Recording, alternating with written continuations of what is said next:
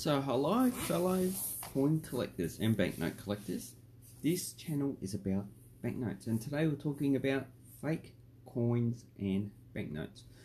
So if you have purchased quite a lot of coins, there's a good chance that you've probably purchased at least one fake or what you presume to be a fake coin, because some damaged coins, especially those that have been put into some acid or even left in the ground and have degraded, they look like they have been cast, but it's just that the outer surface of the coin has been corroded and broken off, and then you got like little indentures and pits from where it's uneven degradation of the coin, and it just looks like a cast coin. So, but on eBay especially, you can buy fake coins. Now some of them are classified as reproductions, or it has, while it doesn't describe it as a fake coin, it has a metal content of like steel or something like that, so you know it's not an original coin, especially if it's silver. But a lot of the times they are selling coins that are meant to deceive people. So in Australia, one of the most common coins that's sold as a fake is the 1930 penny, and you can tell it is a fake because of the lettering and also the construction of the dating system. So the most prominent thing you need to look out for is the O. So the O in the fake is generally round and not an oval type of a zero. So when you buy these, you need to go to a reputable seller or a reputable person who knows about their coins, or even a website like Noble Numismatics or Downey's, somewhere like that. Downey's is not known for selling for fakes, probably a little bit high price, but you know, and a little bit dodgy in their posting, but you know, they don't sell coins that are not original. So here I have a penny, and I can see that in the date, the 1 and the 9 are too thick. So you need to check the 1, 9, the 3, and the 0 in the date. And when you compare it with an original coin, you will see that the dating system is completely different on the counterfeit coins. And also, another thing is the price. If you're paying less than, I don't know, $5,000 for a 1930 penny, pretty low grade, probably very good to find, then obviously you're paying too little, and it's a too good scenario to be true. So you need to be suspicious in that aspect. Now, another coin that's also counterfeited quite a lot is the $2001 mule. And if you go and scroll on eBay again, so eBay is the best place to look for these, then you will notice that the coin is, even the kangaroo is pretty strange. Okay. So the kangaroo does look a bit strange. So I'm just trying to get these up while I'm making this podcast. There are a lot of original coins. So there's two types of ways that people try to deceive. There's the normal coin without the mule, which doesn't have the double rim. So it needs to have a double rim on the Queen Elizabeth's side to be a mule. But if it is a double rim, you need to check that the images are correct. So all the coins I'm seeing at the moment, they look pretty good. They look just like a standard $1 coin that you get in circulation. But if you get one that looks like a pale golden color, and it looks pretty much uncirculated, and also the double rim is a bit thicker than the normal $2 coins as well. And another thing is the milling on the side. It doesn't seem to be that good. It seems to be pretty weak. So that is another way you can tell it is a fake. And also the kangaroos, they look a bit strange. And I'm looking on eBay, I see a lot of them have been taken down. Earlier on this year, there's a whole lot of those coins on eBay.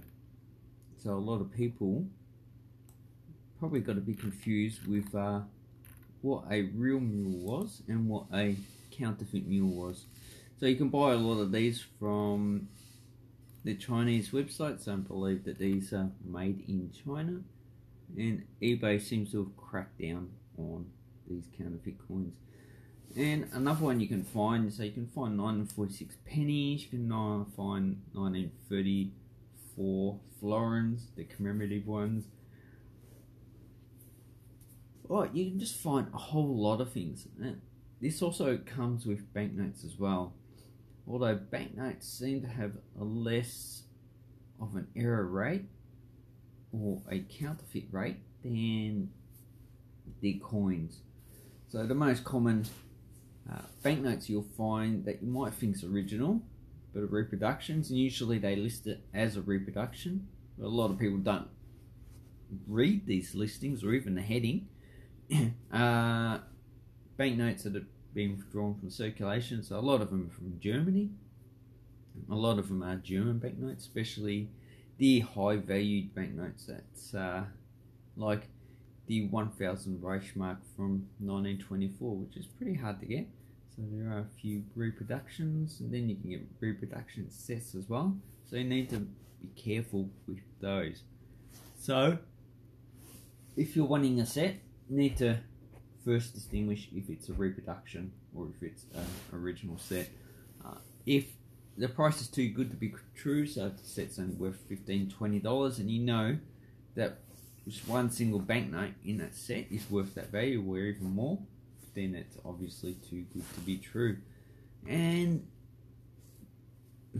then you pretty much need to do research before you buy any of this stuff, because these coins are just profusions. Like the 1930 penny is just still very common. The $2001 mule obviously has all been taken out, the counterfeits, but the 1930 penny has not.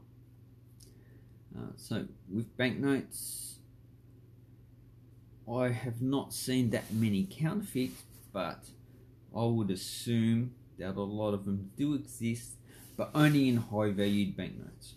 So generally, if it's worth more than $50, I would say, then the chances of a banknote being a counterfeit would increase quite substantially, especially on eBay, because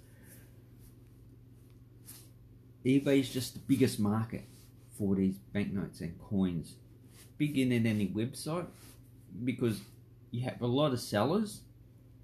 So if you go to VCoins and that, you do have sellers, but on VCoins you have pretty much coin shops or people who are associated with coin shops that sell on this. So they have a lot of stock, but on eBay you get a lot of small sellers, people with like 100 or 200 coins just selling on eBay. And if you have people like that, then you can have quite a many. And also there is no limit for how many people can actually sell on eBay. So this is why the eBay fees are quite high. because a lot of it does go into the storage of all this information. So it's pretty much like, I don't know, a Gmail account. You know, they need to use space on computers, and that's quite expensive. And also, you know, a lot of these people don't know too much about coins. Like, all collectors have a specialization in their coinage. So you got people who collect just American coins, just Australian, just Roman, just Greek states, and just Chinese. But their knowledge in that area would be very good. But if they go to another area, so if someone collects Roman coins and then they go into, I don't know, medieval Hungarian coins, the knowledge won't be as good because they haven't accumulated that information yet. So it will take them time to become knowledgeable in that area.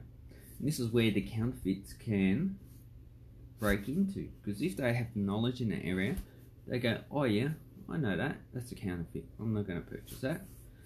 But if they just come into an area, like a lot of new collectors do, then they go, oh, I'll buy a Hungarian dinar, this one looks alright, but they're not knowing that it's a counterfeit, even though they've got lots of experience in coin collecting. And this happens all the time when you change over to a different area of the hobby. So basically what you need to do is do your homework. If you're not too sure, you need to get feedback from other people. There are a lot of groups on Facebook, so Facebook's not all bad, and you can post a picture on Facebook and people will come back with information. So on the Roman group, a lot of people post coins about authentication of a coin, and I reckon it's probably 50-50. A lot of times people say it's fake and all good when it's really a suspect coin, but if it's a good coin, most of the time it comes back as pretty authentic. And if it's a really bad fake, most of the time it comes back as really a fake coin. So that's the consensus there. Anyway, I'll leave the podcast here where we go. Now next week I'll make another podcast, but I'd like some feedback on what you would like to hear and for me to talk about. Anyway, this is Glenn out. Thank you very much and have an awesome coin and banknote collecting time.